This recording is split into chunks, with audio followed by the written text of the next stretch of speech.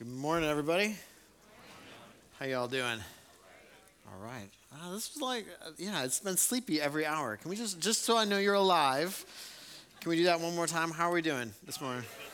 All right. Like, you're alive. Congratulations. So my name is John Anderson. I'm one of the pastors on staff here.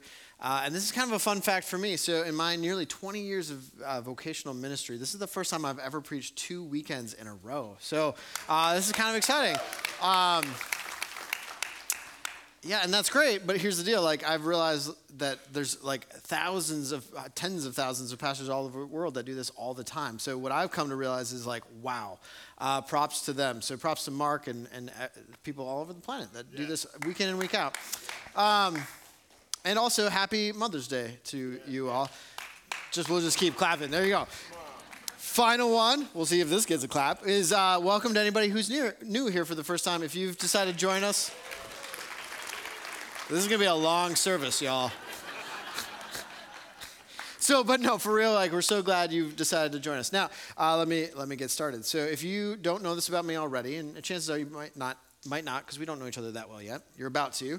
I'm kind of a nerd. And one of my nerdy qualities is that I love language, especially the English language. I speak that better than anything else. And for me, like, I love learning about definitions of new words that I didn't know before, or sometimes how, like, one word means something now, but it used to mean something else. Like, I think that's so cool. And just an example of my nerdiness is that my wife and I, we get a subscription to Reader's Digest, which I realize makes me 80 years old. So I also realize there's 80-year-olds in the room who are like, no, we're cooler than that. So I'm sorry. But at the end of each of those issues, there's this little section where they have a list of different words that are kind of rarely used English words. And then on the other side, they have a list of definitions. And the whole thing is you're trying to match like the word with the definition. For me, that's a good time. So for a moment, because I have the mic and you don't, I'm going to bring you into my nerdery. And fun fact, that's a word. So here's what we're going to do. I'm going to share with you 3 words that are probably very familiar to all of you. You're going to know the definitions of these words. But then we're going to unveil the original meaning of those words. So are you ready? Yeah, let's get nerdy together. All right, here we go. First one is this, a girl. And a girl is a female child. Is not a trick question. Some of you are like, I think I know that one. All right, but did you know that originally this word was used to describe a child or a young person of either sex? Whoa. Some of you are Googling that right now. That's great. Okay, second one. Here we go. The word is nice, which means a pleasant, agreeable, or satisfactory. So you could say you're a nice person, or you look nice today. But did you know that originally from the 1300s to the 1600s, this word meant silly, foolish, or ignorant? So here's the deal. Later today, especially because it's Mother's Day, some of you might say, you look nice today. At that point, you may want to have a follow-up conversation. So just to clarify. All right, and then the third one, this is my personal favorite, is the word meat, which is a synonym for delicious. It's not true. But meat is flesh of any animal as food. But did you know that originally in the Old English, it meant any solid food or fodder for animals? So I found this old sentence that described how a horse could not go a whole day without water or meat. Fun fact. Now, just kind of to gauge the room and what kind of people we have in here, did any of you know any of those already? Like a few of you, that's awesome. So you are my fellow nerds. So there's a group for us, so we can meet afterwards. Now, why are we talking about this? Because we are starting a new series that is all about a word that its current definition means something very different for the vast majority of people than its original meaning. And that word is church. So in our current cultural context, the word church means something very different now than it used to mean. For the majority of people, it means a place that we go, like we're going to church. It's a destination. Or for others, it means a building, right? We have church buildings. Or yet still for others, it's maybe a gathering of family or friends who come together and do life together. And yet still for others, it's a place to go to experience healing or spiritual growth or to worship. And those things are not necessarily bad things, but because there's so many different understandings of this word church, we're going to be going through a series over the next few weeks called Be the Church that's going to be exploring what the original understanding of church was, why it exists, and what it has to do with our lives. Now, as you look in Scripture, in Acts chapter 2, this is an early part of the New Testament, we see that the origins of the Christian church, and pretty quickly, you see as the story unfolds, that the church spreads out throughout the known world rather rapidly. And next week, Pastor Ryan, the new pastor up at the DeForest campus, will be talking more about this. But as we're watching these churches develop in history, we see that all of them faced a number of different challenges. One of those challenges that kind of was universal was they were trying to clarify their purpose, why they exist, and then also like what it looked like for them to live out their faith in their given context. And what I love about this is that's very much the same thing with churches today in the world. And the churches we observe in Scripture have just as many, if not more, issues than our churches have today, which I find personally really helpful because it reminds me that we are not the only messed up group of people. Now, one of these churches that had a lot of issues, and if you want to check out how many of them, I just recommend you read this whole letter, but they had a lot of crazy stuff going on, was a church in Corinth. Now, this was a church that the Apostle Paul helped plant. And then he went on to plant other churches because that's just kind of what his ministry was. And while he was planting those other churches, he heard back about what was happening in the church in Corinth, and it was not good. So he writes a letter to them to address some of the issues that are going on in their community. And this is a letter that we now call 1 Corinthians. And in 1 Corinthians chapters 12 through 14, he's specifically addressing some of the issues that happen when they're gathered together. So if you're trying to picture that, it'd be a little bit like what's happening right here in the room, right? What we might call the worship service or worship gathering. Now, one of the specific issues when they were gathering together was that their community was treating certain individuals with high regard, high esteem because of the gifts that they had. And then other people within the church, they were just kind of ignoring, dismissing, marginalizing. And because that was happening, it was leading to all kinds of discord, broken relationships, and disunity within the church. So Paul hears about this, and he writes them to remind them what it looks like to be a healthy community that's centered around Jesus. And so we are going to join that conversation in chapter 12, verse 12. But let me just kind of give a little bit more context. So at the beginning of chapter 12, Paul has just written them to tell them that they all have a spiritual gift from the Holy Spirit. And the purpose of that gift is to serve one another. But he also tells them that none of them have all the gifts, right? But not only that, there's no one gift that everyone has. Does that make sense? And so inherent in that is there's this diversity of gifts that are equally important, but different. And they're meant to serve one another and to bring about unity even in the midst of this diversity. And now we're going to see that he uses this metaphor to try to communicate the same thing, where unity and diversity should coexist. And what we're going to see very much can help us inform us what we should look like as a church. So with that said, take your Bibles if you haven't already and turn to 1 Corinthians chapter 12. We'll start in verse 12. And you can follow along in your phones, your Bibles.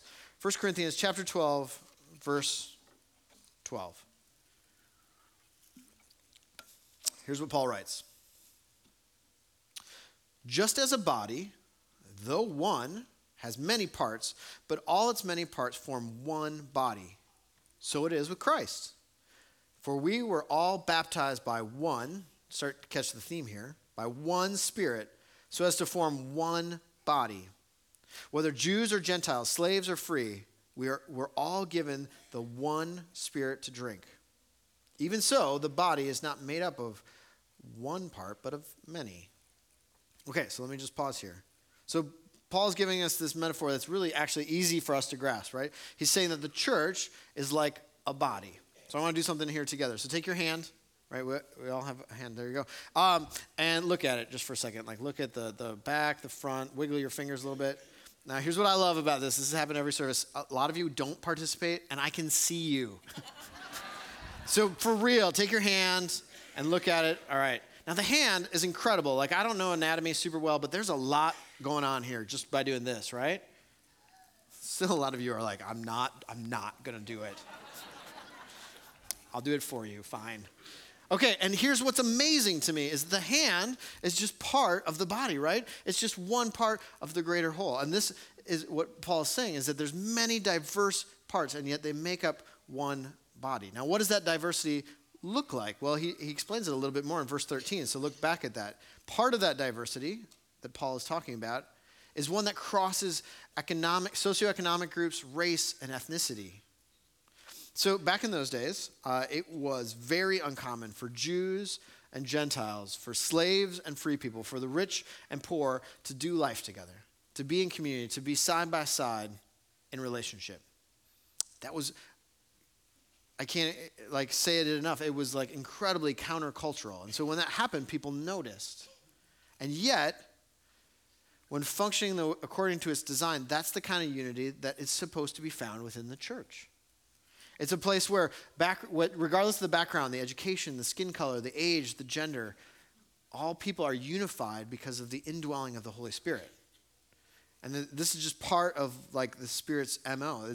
It's what the Spirit of God does. It unites those that are usually divided. And when this happens, oh man, it becomes a powerful witness to the character of God. And people notice. And it's very countercultural. And it was not normal back then, and it's not normal today. And now Paul goes on to describe how the parts of the body should not interact with each other. Now, there's not a lot of parts in Scripture that I think are inherently trying to be comedic, but this is one of them. So as you read this, what I want to encourage you to do is try to picture what Paul is describing and get the word pictures in your mind. So we'll continue to read together in verse 15. Here's what he writes. Now, if the foot should say, because I'm not a hand, I do not belong to the body, it would not for that reason stop being part of the body. And if the ear should say, because I'm not an eye, I do not belong to the body, it would not for that reason stop being part of the body. If the whole body were an eye, where would the sense of hearing be? If the whole body were an ear, where would the sense of smell be? But in fact, God has placed the parts in the body, every one of them, just as he wanted them to be. If they were all one part, where would the body be? As it is, there are many parts, but one body. All right, let me pause here. So Paul is using humor to point out that no part of our body can decide it doesn't want to be part of the body anymore, or that it can decide to change into something else. Right? None of us ever wake up in the morning with our foot saying to us, "Hey, good morning. Today I'm going to be a hand, or I'm out." Right? One, you should say, why is my foot talking? If that ever happens to you, this is the beginning of a very bad day for you, so I'm so sorry. Right? This doesn't happen. This is ridiculous because a given body part is what it is. It can't switch to something else. And also, Paul reminds us that our body needs every part. And then he goes on to say that our body would stop functioning if the parts had the freedom to choose and they all decided to be the same thing. Right? He's saying, what is the good of a giant eyeball? Nothing. What's the good of an ear by itself? This idea, it's ridiculous even to think about. It would look maybe a little bit like this. There you go. I mean, it's just ridiculous. This should make us laugh. And yet, here's what's happening, is that this is how the church was functioning. They were treating certain gifts and abilities with such high regard that everybody wanted to be able to do that thing. And they were ignoring and marginalizing other gifts and abilities. And while it's maybe easy for us from where we sit as we read this text to judge this church and be like, yeah, man, wow, that's messed up. I think it's really important for us to ask ourselves the question, how might we have these same tendencies?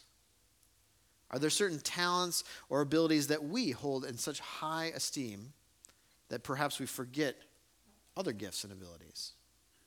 How can we be a church that honors every person, every part of our body?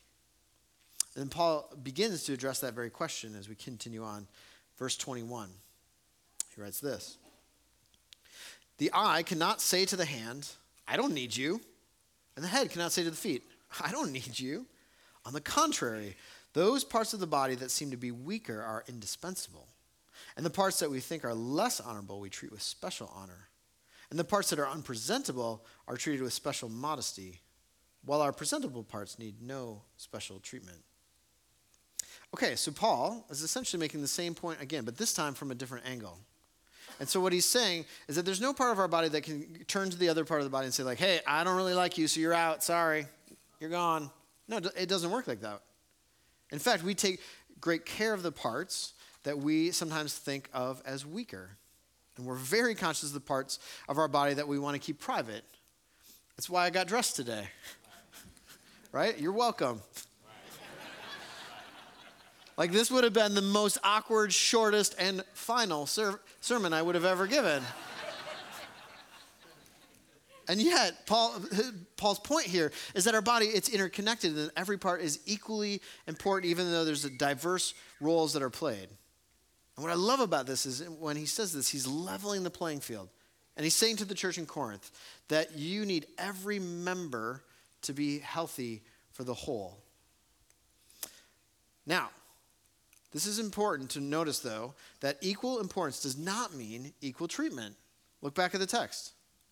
We see here that different parts of the body are being treated differently, that the parts that might seem least vital or get the least amount of time in the spotlight actually receive the most honor. Do you see this here? So what does that mean for us as a church? Well, I would suggest that sometimes we get this one backwards.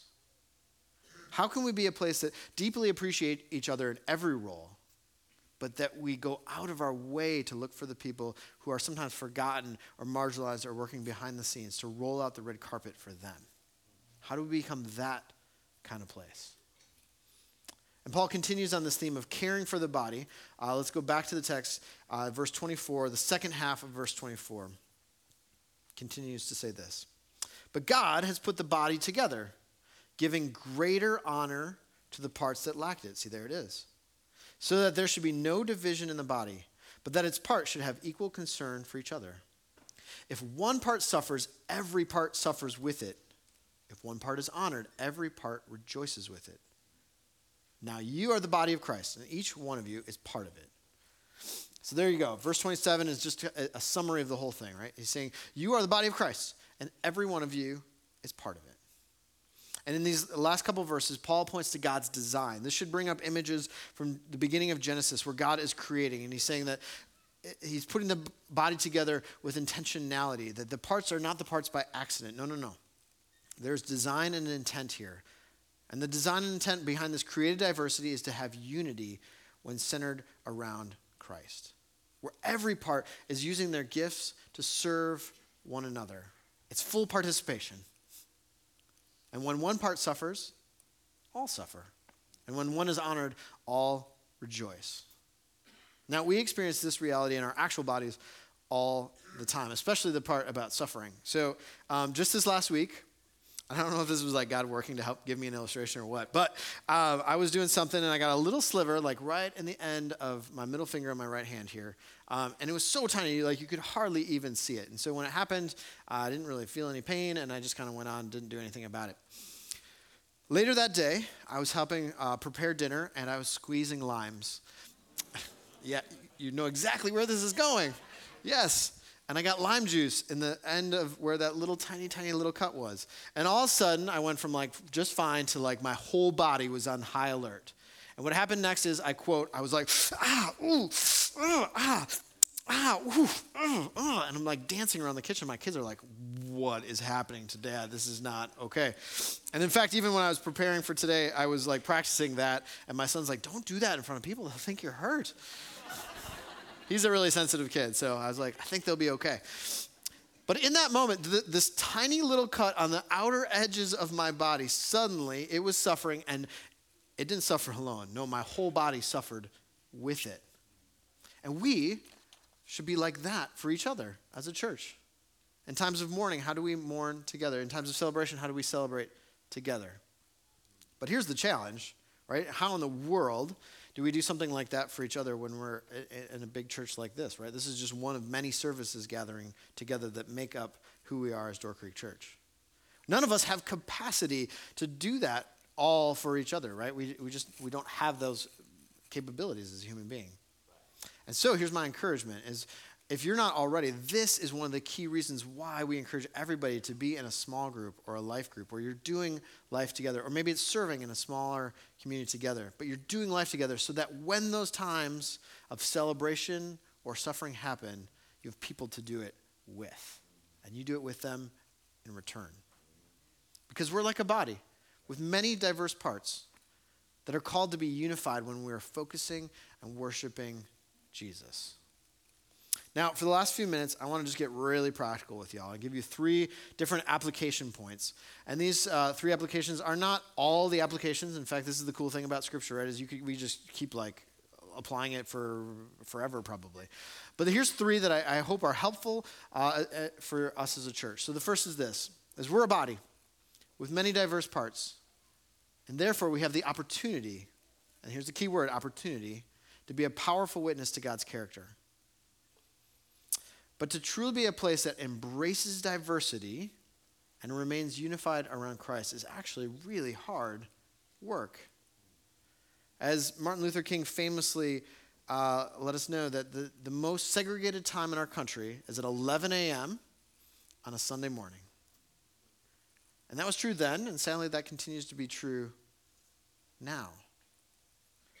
And so, there's lots of reasons why this is the case. But the bottom line is, it's going to take tremendous hard work and intentionality on all our parts for us to be able to grow in diversity and remain united.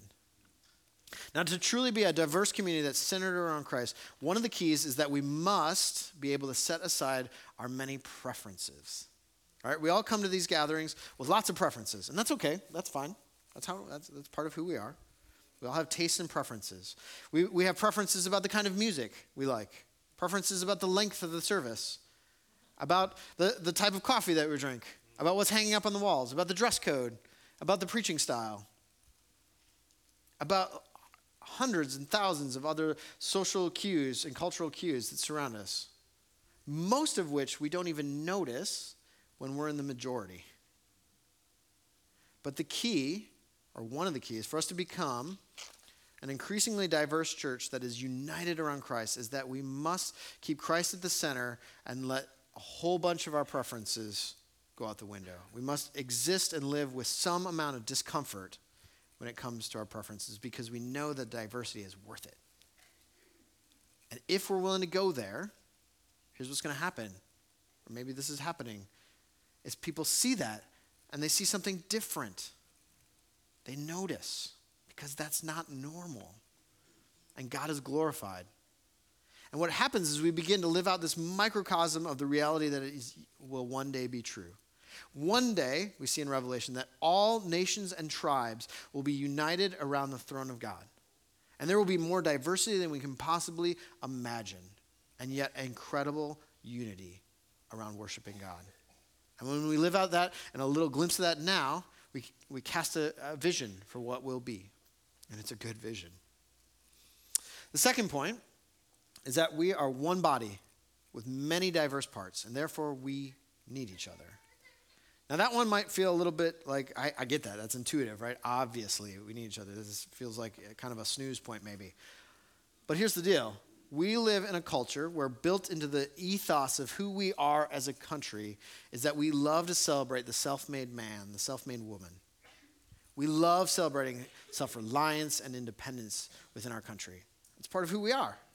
And this is not necessarily a bad thing, unless we apply it to Christianity. Because nowhere in Scripture do we find the Lone Ranger Christian. Right? It's possible that someone can be saved and lived outside of community, but it's not healthy.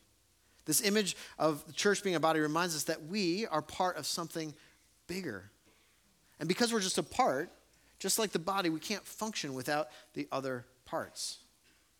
And so one response to recognizing this truth is that we become a community of people that are deeply grateful for one another. That we recognize the way other people are serving, and we become a place that just says thank you all the time. And so here, let me just get super, super practical. On your way out today, what I'd love to encourage you to do is take a moment, this can truly be a moment, and just say thank you to somebody. Maybe it's thank you to the people who are watching your kids right now and teaching them. Maybe it's thank you to the people who helped you find a seat as you came in. Or thank you to the people who are leading in music or running sound and lights. or the hundreds of other people who are around here doing all kinds of different things. Just stop and say, hey, tell me your name. Hey, thank you so much for what you do here. I really appreciate it. It could be that simple. Or maybe even better is take 5 minutes this week to write a handwritten thank you note to one other person here and just say, hey, thank you for what you do. I appreciate it because, and answer that however. My guess is that will mean way more to them than you have any idea. The third point of application is really interrelated with the other two, and it's this. There's one body with many diverse parts, and therefore, we all have a role to play to be the church that God has called us to be. Now, one of the common misconceptions about staff at a church is that my job, the job of the staff, is to do ministry. If and when that happens here, we are no longer doing our jobs. At least not according to the Apostle Paul. Here's what he writes to the church in Ephesus. He says this. So Christ gave the apostles, the prophets, the evangelists, the pastors, and the teachers. These are the people we usually think of on staff. To equip his people, that's you all, for the works of service, so that the body of Christ may be built up until we all reach unity in the faith and in the knowledge of the Son of God. And so the staff here, my job, the job of the rest of the staff, is to equip the church to do ministry. Our job is to encourage you, to train you, to support you, to align you, and then to release you to do ministry. That's what we're supposed to be all about. And here's the amazing thing is every single one of you who's placed your faith in Christ, you have been given a gift by the Holy Spirit, and the purpose of that gift is to be used to serve one another within the community. And when you don't use it, we all miss out. We become like this body where certain parts are not functioning. And so for all of our sakes, for my sake, for the sake of the person sitting next to you, be the body part you were created to be. Use your gifts to serve others within the church and allow yourself to be served in return. Now, a common barrier at this point, if you're tracking along with me, is for some of you to be thinking, okay, I get it. Like, I see that in the text. I understand. You've convinced me, but I don't know what my gifts are. Like, I don't even know where to start. If that's your question, that's a great question. And one of the things we do here is we have something called Discovering Your Design. This is a class that's all about trying to help you understand more of how God's wired you, the gifts and passions that you have, and then try to help you understand also how you can connect some of those things to some of the things that are happening within our community as a church. And to find out more information, you can just go to our website, look for Discovering Your Design, if you want to write that out now. Look for that, and then what's going to come up is a form, and you just fill that out, and you'll get more information the next time the class happens. And it happens throughout the year several different times. So I encourage you to check that out. But an even more immediate application would be this. Just start serving. Just start serving. And this is what I would recommend. And chances are you may not land in the perfect place right away, but you learn as you go. And as somebody told me earlier this week, you can't steer a car that's not moving. So just get involved. And according to our surveys, I think it's 40 to 50% of our church currently is serving in some way, shape, or form. And actually, by like national standards, that's phenomenal. That's really great. But that also means that there's about 50 to 60% of us who are not serving. And if this passage is true, that means we are missing out.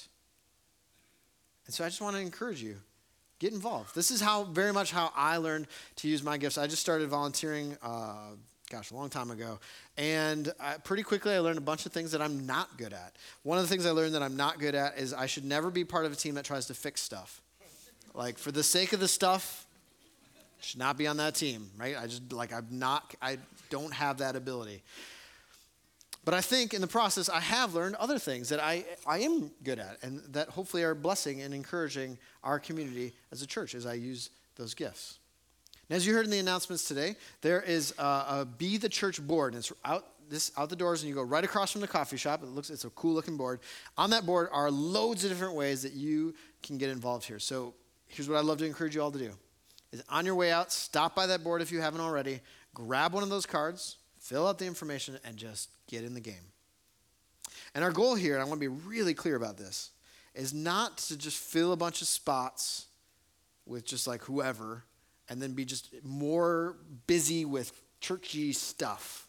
No, no, no.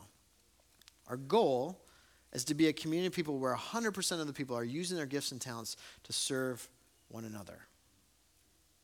And I realize that not 100% of you are going to necessarily go out there right away and get involved as volunteers in the programs that are happening. And I'd love to fill every spot we have. That would be amazing. But here's what I do want to encourage is 100% of you, everybody in this room, to consider what gifts or talents God has given you. And then to truly ask yourself, are you using those gifts and talents to serve others within the community? Because here's the cool thing. That's what you were created to do. And we need you. You need us. That's part of being a body. And so my prayer is that more and more we would grow to love and appreciate our diversity and celebrate it. And that more and more we'd be using our gifts and talents to serve one another until we have full participation, because that's what God has called us to. So let me pray for us.